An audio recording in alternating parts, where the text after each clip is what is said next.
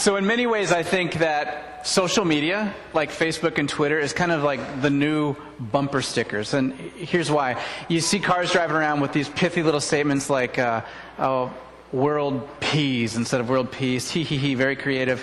And recently, I've seen a lot of like just pithy statements that people put on Facebook and Twitter.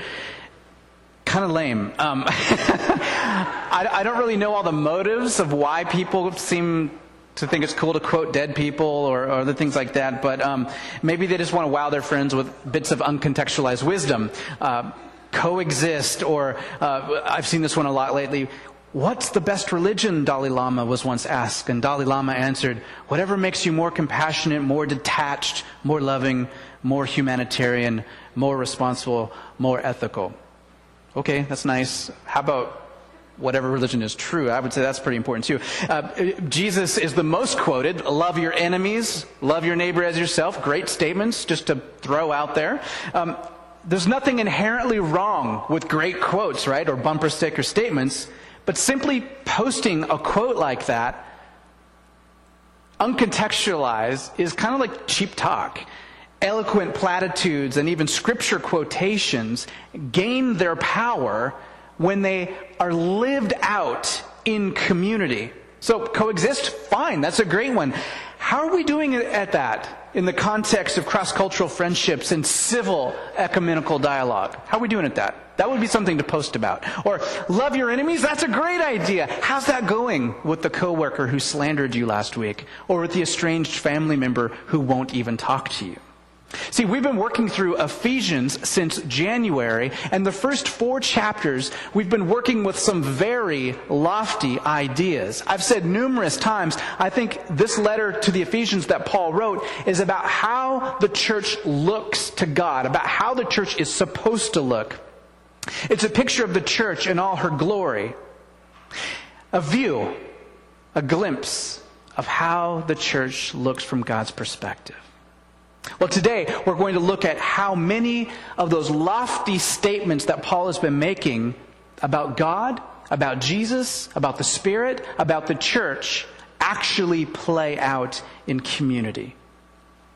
But before we get to our text this evening, let's recap the statement that Paul makes just before our text, because it's absolutely vital. Ephesians 5:18 says something amazing.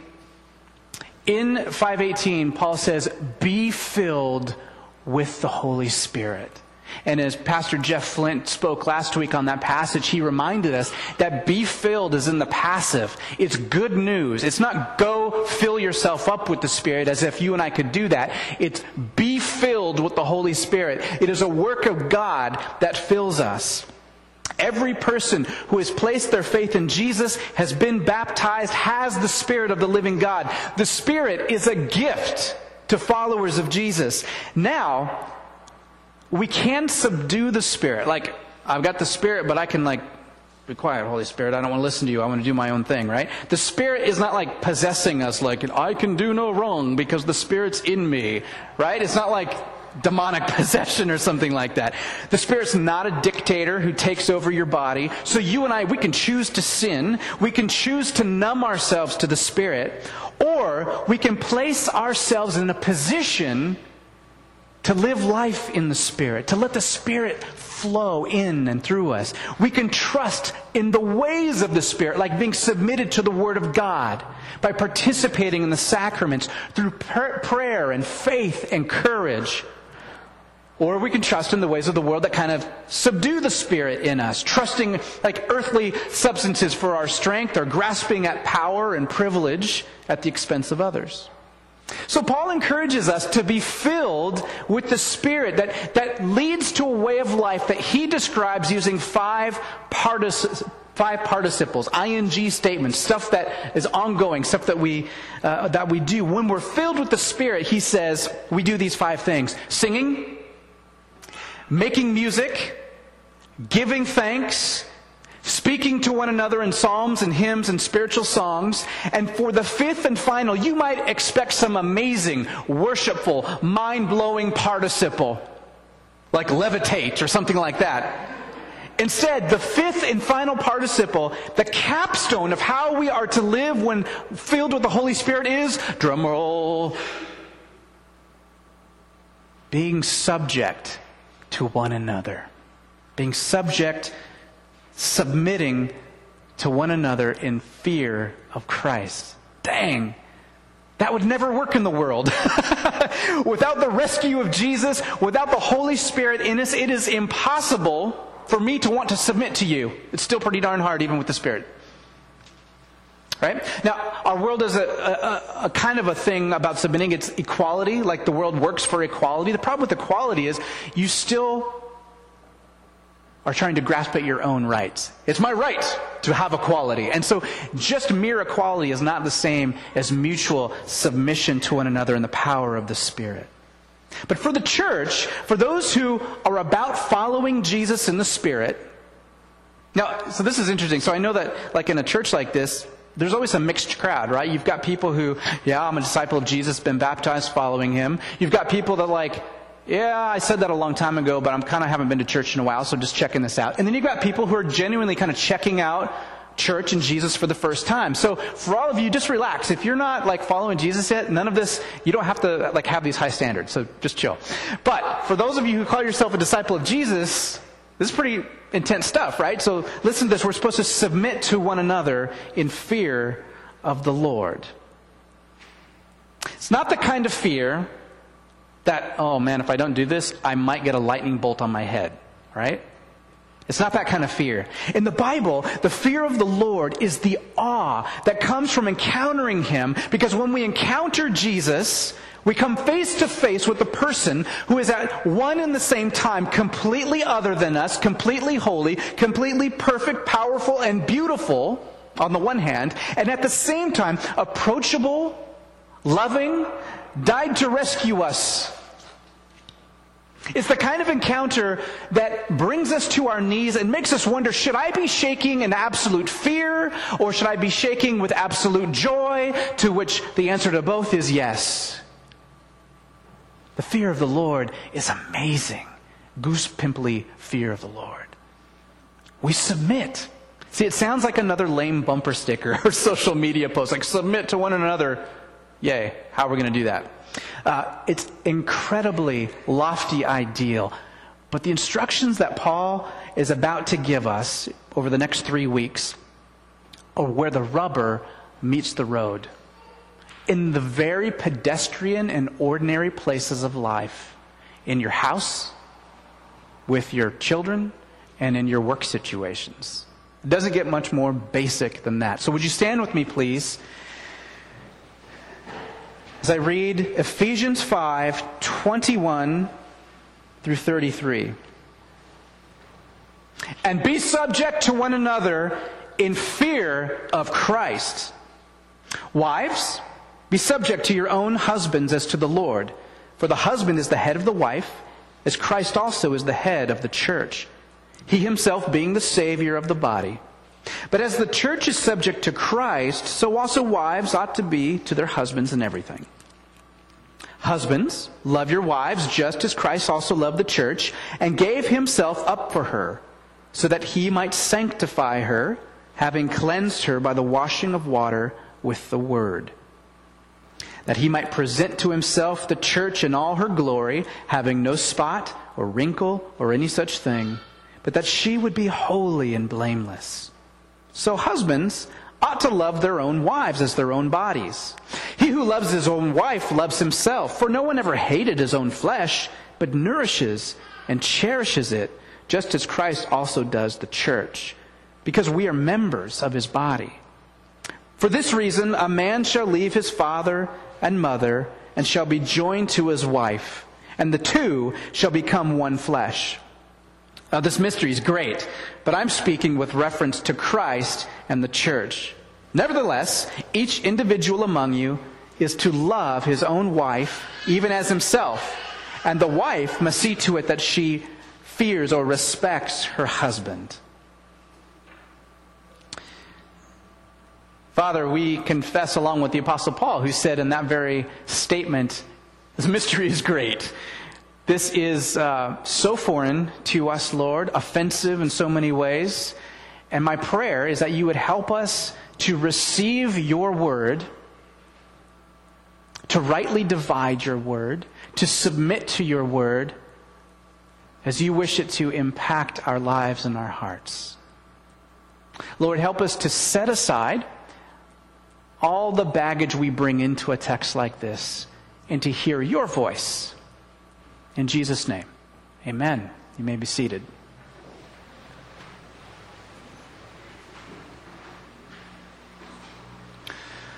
I've said this several times as we've been working through the letter of Ephesians, but doing this following Jesus thing, it's impossible to do by yourself outside of community. To put it another way, I guess, we really won't be shaped into the image of Jesus if we're not tested in real world situations. It's easy to say, I submit to other believers if you're a hermit who never sees any other believers, right? You could tweak that. It would be okay. But it's quite another thing in the context of real marriages, of real relationships, of real churches, right, where we don't see everything eye to eye. That's where we are shaped and formed when we submit to each other in real life. So Paul gives us some examples of how this mutual submission should play out in ordinary, everyday life. And he mentions 3 spheres. Okay? Now today I read the one about marriage, husbands and wives, but this is actually one large section we're going to get to in the next few weeks. He mentions 3 spheres. 1, husbands and wives. The second sphere is parents and children. And the third sphere is slaves and masters. Okay? First, a qualifier, right? I was just talking about how this works out practically in your everyday life. Does anyone here have an everyday life where you have a slave? I look out in this congregation and not everyone's a parent. I look out in this congregation and not everyone is married. I look out in this congregation and you better not have a slave. Right? So tell me again, Paul, how this is the practical outworking of relationships. Well, I was thinking about, have you ever wondered why Paul chose these 3 relationships? Like he could have chosen anything to talk about mutual submission, and he chooses these 3 relationships. And I realized that Paul probably didn't choose them. They were chosen for him. Here's what I mean. In first century Jewish and Mediterranean world, these were the 3 main categories of discussion in the realm of ethics, philosophy, and politics. In all 3 of those realms, the 3 main topics were marriages, raising your kids, and master-slave relationships. In Paul's day, if you picked up, or in our day, I've got several ethics books on my bookshelf. And if I could pick up any of them that are written in the last 200 years, and they're almost all the same topics. Bioethics is fairly new in the last 100 years. But there's bioethics, there's ethics of economics, right? There's ethics of creation care. How do we ecological ethics, right? And human rights ethics. Those are some of the major categories in our ethics books. Well, if you were to pull the books off of the ethics library in Paul's day, you would find sections on marriage, every one of them, on marriage, on raising kids, and on master-slave relationships. See, unlike our culture where you have a political race and people say, oh, your religion or your family life shouldn't be important, although the candidates always drag each other through the mud on those issues. But really, it's not supposed to play an important part of our political scene. In Paul's day, everything banked on the family unit. Their whole economy was based on the slave-master relationship, how you rear your kids. There was no higher establishment than the family unit in the first century Greco-Roman world. In those days, you were known by your family name. Right? You were known by your father's name. So there's a father-son right there, Patrick and Tim. Patrick and Adelaide, they have a microfinance business in Mexico. They own Elizabeth Station. Patrick has a degree from college. He's musical. He has all these great things going for him. In Paul's day, he's Patrick, son of Tim McAvoy. Who cares what Patrick's done? You are known. It's called dietism. You're known by your family clan, and that's it. by your father's name. Social etiquette, culture itself were taught and perpetuated and protected by very rigid marriage and family structures. It wasn't a matter of if you would get married, but when. And most women were married off in their teenage years, guys mid-20s, early 30s, just the way it was. Family units were everything. Aristotle taught that the family was the fabric that held life together. It kind of sounds like an ancient focus on the family agenda or something until you hear what it was actually like. In the ancient world, just a little caveat here, whenever I'm talking about other cultures that create the backdrop of the scriptures we're talking about, I'm trying to say how it was so we can understand the text. So when I'm describing these cultures, this is not what should be. This is not some golden era that we should go back to. This is just actually a pretty disgusting way that it was. Okay, so just try and hear it as, this is how it was in the first century, not, is he saying we should do this? So in the ancient world, men ruled every aspect of society. The head male of the household was called the pater, which means father in Greek, familius. Can you say pater familius? Yeah, pater familius, the head honcho. What the pater familius said, went. He held all the power, and that power was not questioned. In fact, that power was sanctioned by tradition and by civil law. Tradition and civil law. Children had basically no rights. If the paterfamilias wanted a boy and the wife bore a girl, the paterfamilias could just say, no, execute. And it wasn't even nice. They would take him out to the wilderness and they just leave the child there. Women had few or no rights. Wives could not be seen in public without a family male escort. Klein Snodgrass writes of the situation. I quote, and this is in italics even in his book, if they were allowed to live at birth, women were minimally educated, could not be witnesses in a court of law, could not adopt children or make a contract, could not own property or inherit property. They were viewed as both from Aristotle and Josephus in all respects inferior to a man. They were seen as less intelligent, less moral, and the source of sin and continual temptation. One writer said, women are the worst plague Zeus ever made. And it's not just Greco-Roman stuff. Here's a 2nd century rabbi. Do not talk much with a woman, even your own wife. On marriage relationships, Demosthenes said, we have prostitutes for our pleasure, concubines for daily habitation, and wives for the purpose of having children legitimately, and having a faithful guardian of our household affairs. In Greece, a woman had no part in her husband's affairs, no input into his life. He made all the decisions. And Rome was worse. James Montgomery Boyce calls it the sewer of the ancient world. That is the world, by the way, that Paul is living in and ministering in and writing to. That is the world of Ephesians, Ephesus, trading city, under Roman Empire rule. That's the culture. So how did this happen? Is this just the way the world is?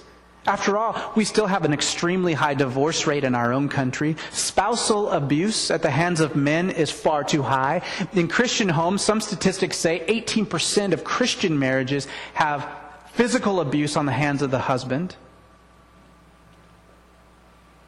How did we get here? And I know that we have a more equal society by far than Rome, but we still have a glass ceiling. Why do men still, with the same education, make more money than a woman in the same spot? Right? So we're not out of the woods yet with this. How did this happen? Well, let's go back in time to Genesis 1, 26 and 27. Then God said, let us make humanity in our image according to our likeness, and let them rule over the fish of the sea, and over the birds of the sky, and over the cattle of the earth, and over every creeping thing.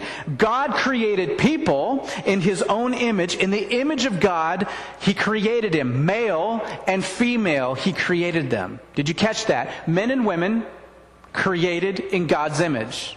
Not men created in God's image and then women can kind of hang out. Men and women created in God's image. That's from the beginning. Genesis 2:18. Then the Lord God said, it's not good for the human, literally the earth man, Adam, it's not good for Adam to be alone. I will make a helper suitable for him. Well, the word for helper here in the Hebrew is Ezer. Say Ezer with me. Yeah, Ezer. Some English versions translate Ezer as helper, but in our culture, helper doesn't cut it for me. Helper sounds like the assistant to the boss. It's kind of a weak word. But Ezer in Hebrew actually is more of a partner or a colleague. Ezer is a strong word. In fact, God is actually referred to as an Ezer in some of the Psalms when he comes to rescue Israel in military might. So Ezers can kick some butt. They're not just second best, not just the assistants, right? Well, when God creates all these animals in the sense that he names all these animals, he has authority over all these animals. Well, that doesn't cut it. He's kind of the boss over all these animals. None of them are suitable Ezers for him. So then God says, okay, I'm going to get medieval, and I'm going to take a rib out of you, and I'm going to make an Ezer for you that is strong and witty and powerful. Not just someone to boss around. Not just someone you have authority over, but a partner in ministry. A partner. Both strong. Both called to steward the land and relate to God directly. Both made in God's image. So what on earth happened? If that's how we were created, how did we get here? Well, when our ancestors rebelled against God, they brought about a curse on the land, and they brought about a curse on themselves that we perpetuate today. And part of that curse is strife between men and women, husband and wives. Can I get an amen? Is there any strife out there? It's sometimes hard to just see eye to eye on every issue. I don't know what it is. That's how we got screwed up. That's how we get screwed up in balances of power, like the Greco-Roman world. And that's how we get screwed up marriages, like in the United States of America. But Paul is now teaching us something different. He has been teaching us for over 4 chapters now that in Christ we are new creations. In Christ we're new creations. Check out Ephesians 2, 8, and 10 on your spare time. We are new creations. We are God's workmanship created in Christ Jesus for good works. Oh, it's amazing. So he is saying that the curse is broken for those of you who are in Christ, for those who are filled with that life of the Spirit. In Galatians 3, Paul says there's no longer Jew or Gentile or slave or free or male or female. We all have the same access to God. We are all on equal ground. There's a great flattening out of hierarchy when the gospel breaks into our world. And what Paul is doing in Ephesians 5 is reimagining the marriage relationship. He's reimagining in the beginning of Ephesians 6 the parent-child relationship. He's reimagining slave-master relationships. Now think for a moment. Here's this guy coming in with this message about how women and men are recreated. Oh yeah, so they're equal. There's this Ezer thing, flattening out of hierarchy. Think for a moment. In a Roman society where they put down revolts that have differing religious points, if you attack the family system in Rome, what do you think is going to happen? You're going to get squished. You're going to absolutely get squished by the empire. How do you think they would take to this new movement of Jesus followers, where men and women worship in the same house, where men and women, husbands and wives, share the Lord's Supper, where women are given positions of authority and even teach? I'm thinking of Priscilla and Aquila, for example, a husband and wife team who both teach the famous preacher Apollos the ways of Jesus. That would not happen in a traditional Roman household. The woman would be in the back room. She wouldn't be allowed to see this popular stranger who's come to town on the preaching circuit. But here Priscilla and Aquila teach this man the ways of Jesus. It would be culturally insensitive and basically suicidal for the movement to go out in the open and abolish the Roman family system. So Paul, I think, chooses to subvert the system. In fact, in 1 Timothy 2:5, Paul tells women to submit to their husbands, not because that's how God has always intended it, but so that they wouldn't malign the gospel. They didn't want to create a stumbling block to the Gentiles hearing the word of God, because here's this radically liberal group with these marriages where it's all screwing up our marriage system. We're not going to listen to their gospel. So Paul's saying, use your freedom to submit to one another, kind of in that traditional role, for the sake of the gospel. It's the same thing as if you and I go to a cross-cultural mission, and I'm free to wear shorts on a hot day. I hate sweating. I'm from the Northwest. Amen. But why is it when I go to a humid place in Central America or something like that, I've got to wear pants and a long sleeve shirt to be respectful? That's a lame example, but I'm using my freedom. I could just come in shorts, but no one would listen to me. Be like, you're offensive. I'm not going to listen to what you have to say. You can't even respect my culture. So I think Paul is subverting this hierarchical marriage here.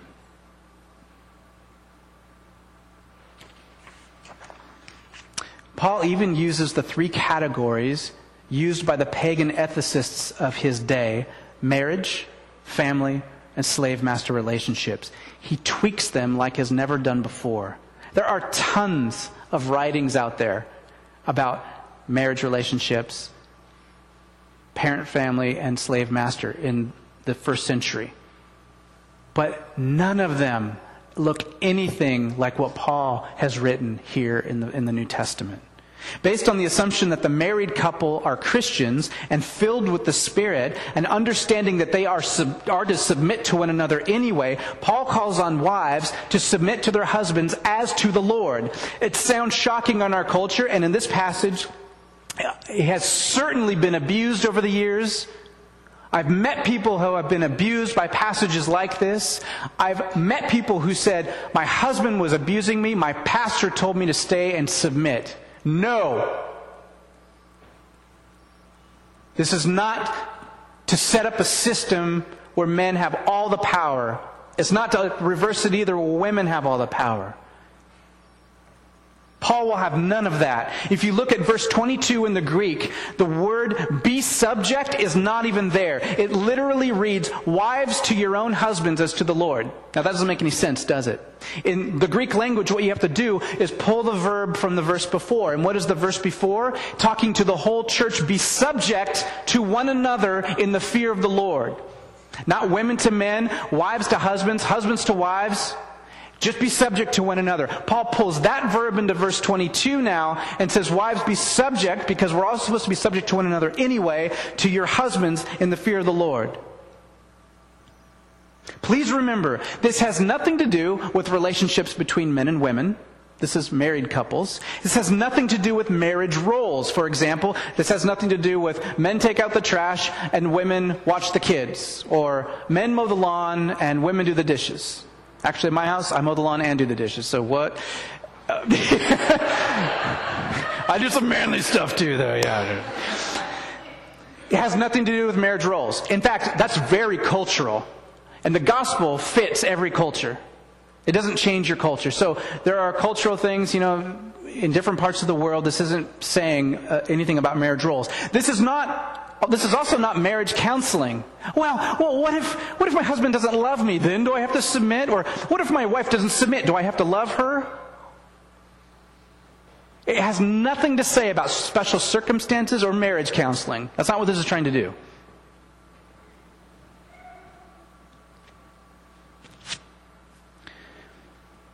So it doesn't seem subversive yet to you? Okay, let's check this out.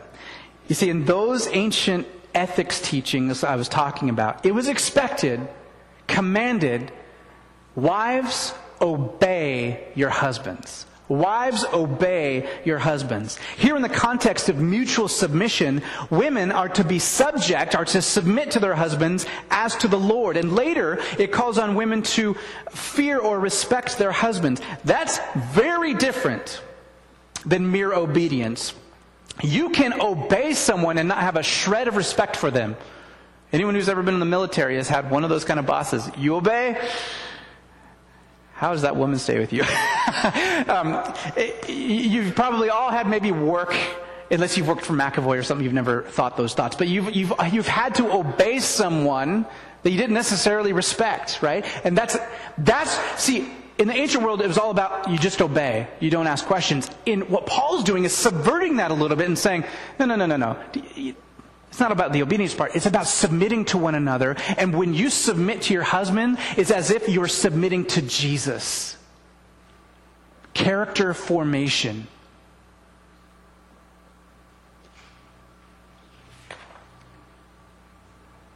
Now, this is huge because in the ancient world, wives were expected to take the gods of their husband. No questions asked. So you're thinking, well, didn't they worship a bunch of different gods? Yes, they did. But depending on where you were from, you had your patron god. So in Ephesus, we've learned about Artemis being the goddess of Ephesus. And so let's say, the wife's from Ephesus and Artemis is the god there. And then, you're from Rome and maybe, Zeus is your main one. And you marry this husband from Rome and all that devotion to Artemis is out the window. You can never say her name. Like, Zeus is the one now. And you just throw all that history out the door. Well, here Paul says something very interesting. In fact, just backing up a little bit, it's interesting that historians have often thought that Christianity moved about the lower classes in the first few centuries. And certainly that's true. But some new research, particularly by Rodney Stark, who's a sociologist and historian out of UW, he makes a compelling case that Christianity probably spread largely among aristocratic women. Because here you are in a society where women have no power, and especially if you were the legitimate wife, like some of the prostitutes and stuff, they could go outside because they were just kind of like prostitutes, like they didn't have any honor to keep. But if you were like a legitimate wife, to protect the honor of your family, you stayed inside. You didn't have many relationships with other people except family. And what he says is that when the church came, when the gospel came, now women had the opportunity to learn, to do some teaching, to have some positions of power and authority and worth. It was very appealing to them. And in the church, Paul counsels women who are married to unbelievers. So some of these aristocratic women would become believers, and then maybe their husbands wouldn't convert. And so Paul says, I want you to be more loyal to Christ than to your husband. So if your unbelieving husband wants to leave you, go ahead. Let him go. Stay with him if he's willing to stay, because your goodness might convert him, might convince him of the power of the gospel. But if he wants to leave, that's fine. And so for the first time, Christianity is kind of subverting this law that you have to just take your husband's gods. Pretty cool. In 1 Corinthians 7, Paul says that a wife's body is not her own, but it's her husband's. Stand by now. And then he says, husbands, your bodies are not your own. They belong to your wife. 10 different examples in that passage about stuff that wives have to do for husbands. Paul then counters and says, husbands, you have to do that for wives too.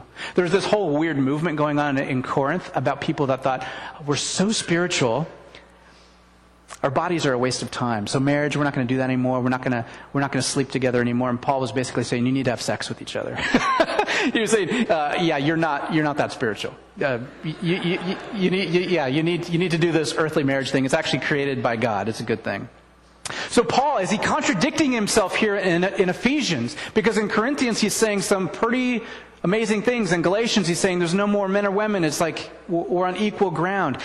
I think he's trying to work the gospel into the Greco-Roman system of marriage. In ancient ethical thinking, men were expected to provide for their wives, but there was no command in those teachings for men to love their wives. In fact, in those ancient writings about marriage, family, and slaves, the only people mentioned in them, the only people with commands were the wives, what they had to do, what the children had to do, and what the slaves had to do. The slave masters, the parents, and the husbands were not mentioned. It's all set up for the one with the power and the privilege to be scot-free. And here Paul, this is so different. He's now putting commands on the husbands, on the parents, and on the masters of the slaves. We'll get to those later too in the next couple of weeks. But in Christ, those with power have much responsibility. So Paul calls husbands to love their wives as Christ loved the church. And well, frankly, how much did Christ love the church? He died for the church. This whole thing, in our culture, man, we marry for love, right? What does that mean? We marry for love. We assume love is part of the relationship. In fact, maybe we're too far off the spectrum where if I don't feel the love anymore, I'm going to get a divorce. That's BS on the other side of the spectrum. But when Paul said, love wasn't even a requirement of these marriage codes. It was just, men, you provide, women, you obey, women, you stay in the house and raise the kids, and men, you can have your concubines and prostitutes on the side. Accepted the way it was. So what Paul is saying here for men to love their wives as Christ loved the church, absolutely revolutionary. You may have not heard this before. I think Paul's a feminist in a way. Oh, I know that's a tough one to swallow from our perspective. So can you imagine how absolutely shocking that would be? From the time they're boys, men inherited power and authority simply because they were born male. As long as they provided shelter and food and offspring, men could form their whole lives on advancing their careers and pleasing themselves. And now, Paul is calling them to sacrificially love their wives. It's not going to go over real well unless you've been transformed by the Spirit. As I was studying the Greek text, I came across an exciting, nerdy, geeky discovery. In verse 28, it says, "So husbands ought to love their own wives as their own bodies." Something interesting. In Greek, it literally says, husbands also owe love to their wives. You see, I think the church has too often looked at verse 22 and said that the husband is the head of the wife and read into that the husband is the ruler. But Paul doesn't say, wives, submit to your husbands. Husbands, rule your wives really well. It says, wives, submit to your husbands as to the Lord. Husbands, love your wives as Christ loved the church. And how did Christ love the church? What kind of head of the church has Christ been to us? Sacrificial headship. Jesus is the head of the church who died for her, who talked with women in public when it would have got him in trouble, who touched and healed lepers, who washed the disciples' feet. Leslie Newbegin writes, our neighbor is the appointed agent authorized to receive what we owe the master. Your neighbor is the authorized agent to receive what you owe the master in love. So you say, thank you, Jesus, for rescuing me, for the Holy Spirit. I love you. Where are you so I can give you a hug? How do I love you? You know what he says? The people around you, I'm authorizing them as agents to receive the love that you want to give me. Husbands, your wife is the authorized agent to receive what you owe the master. Love her. Give yourself to her. Don't strive for the lowest common denominator. Can I get an amen? That's what we do. Amen.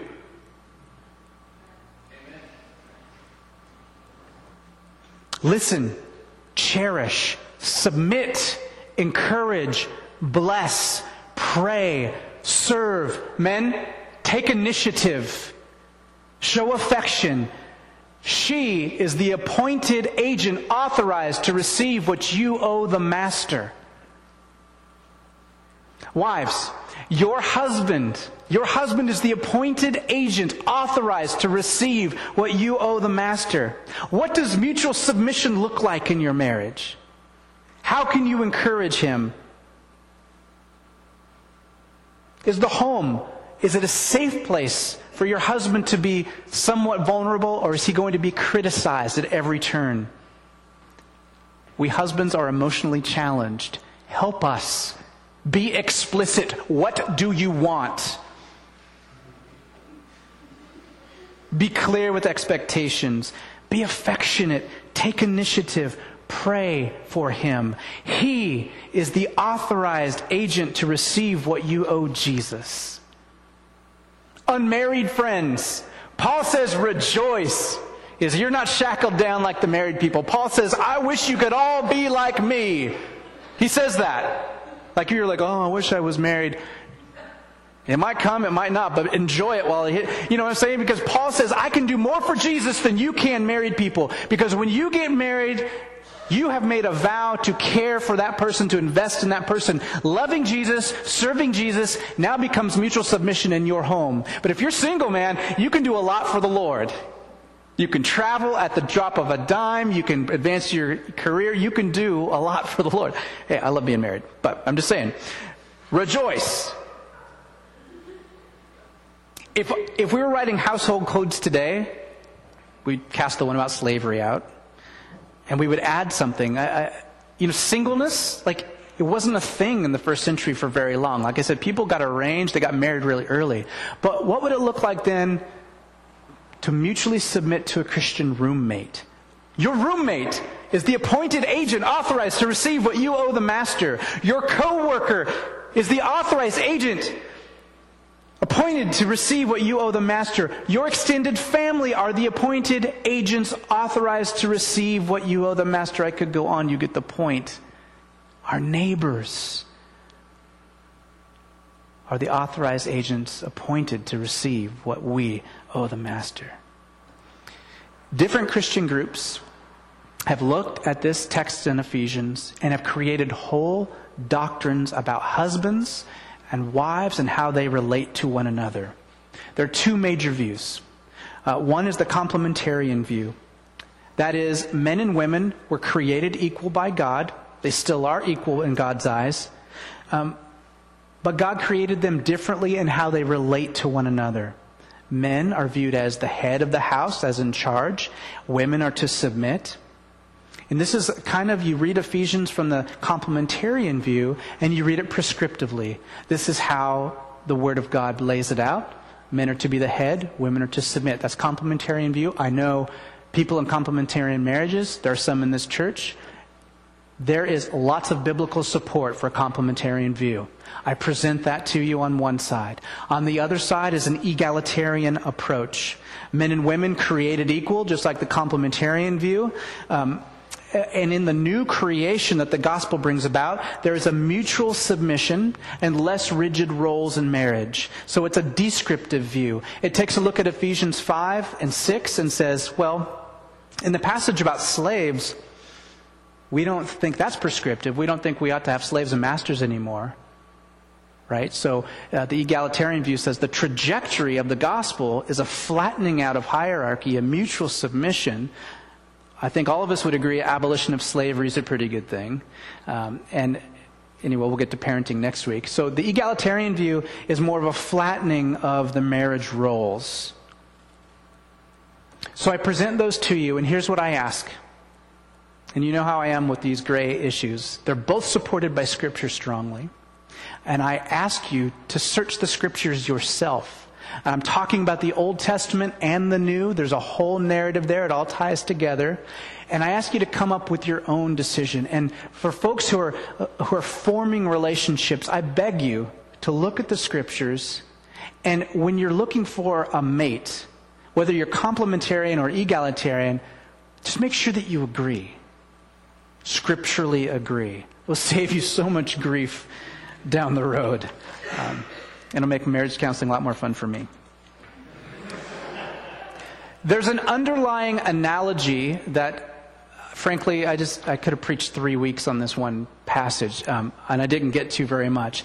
But the underlying analogy of this whole passage is how Christ relates to the church. In verse 31, Paul quotes Genesis 2:24, and it says this: "For this reason a man shall leave his father and mother, and shall be joined to his wife, and the two shall become one flesh."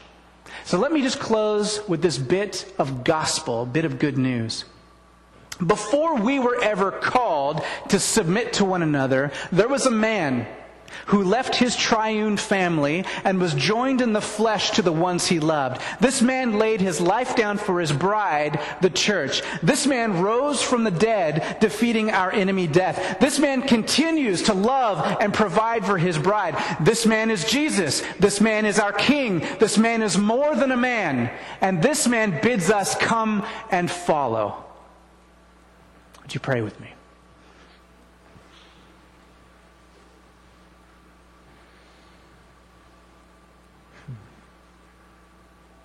I still agree with Paul, Lord Jesus, that this is a great mystery.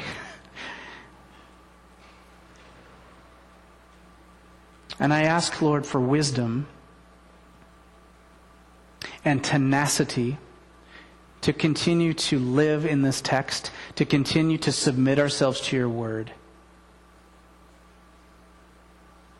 I pray against the trap of dogma, of reading our history or our past or our favorite theologians into these verses. And I pray, Lord, that you would give us the blessing of a good conscience as we wrestle with the Scriptures and are in prayer and are in community discussing these things.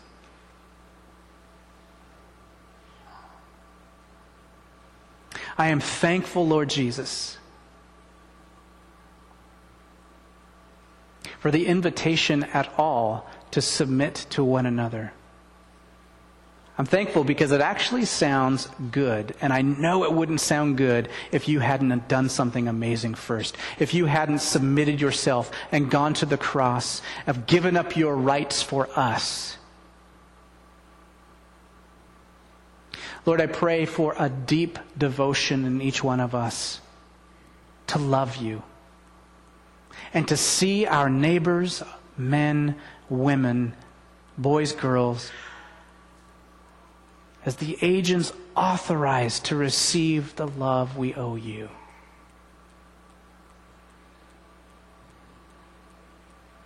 Amen.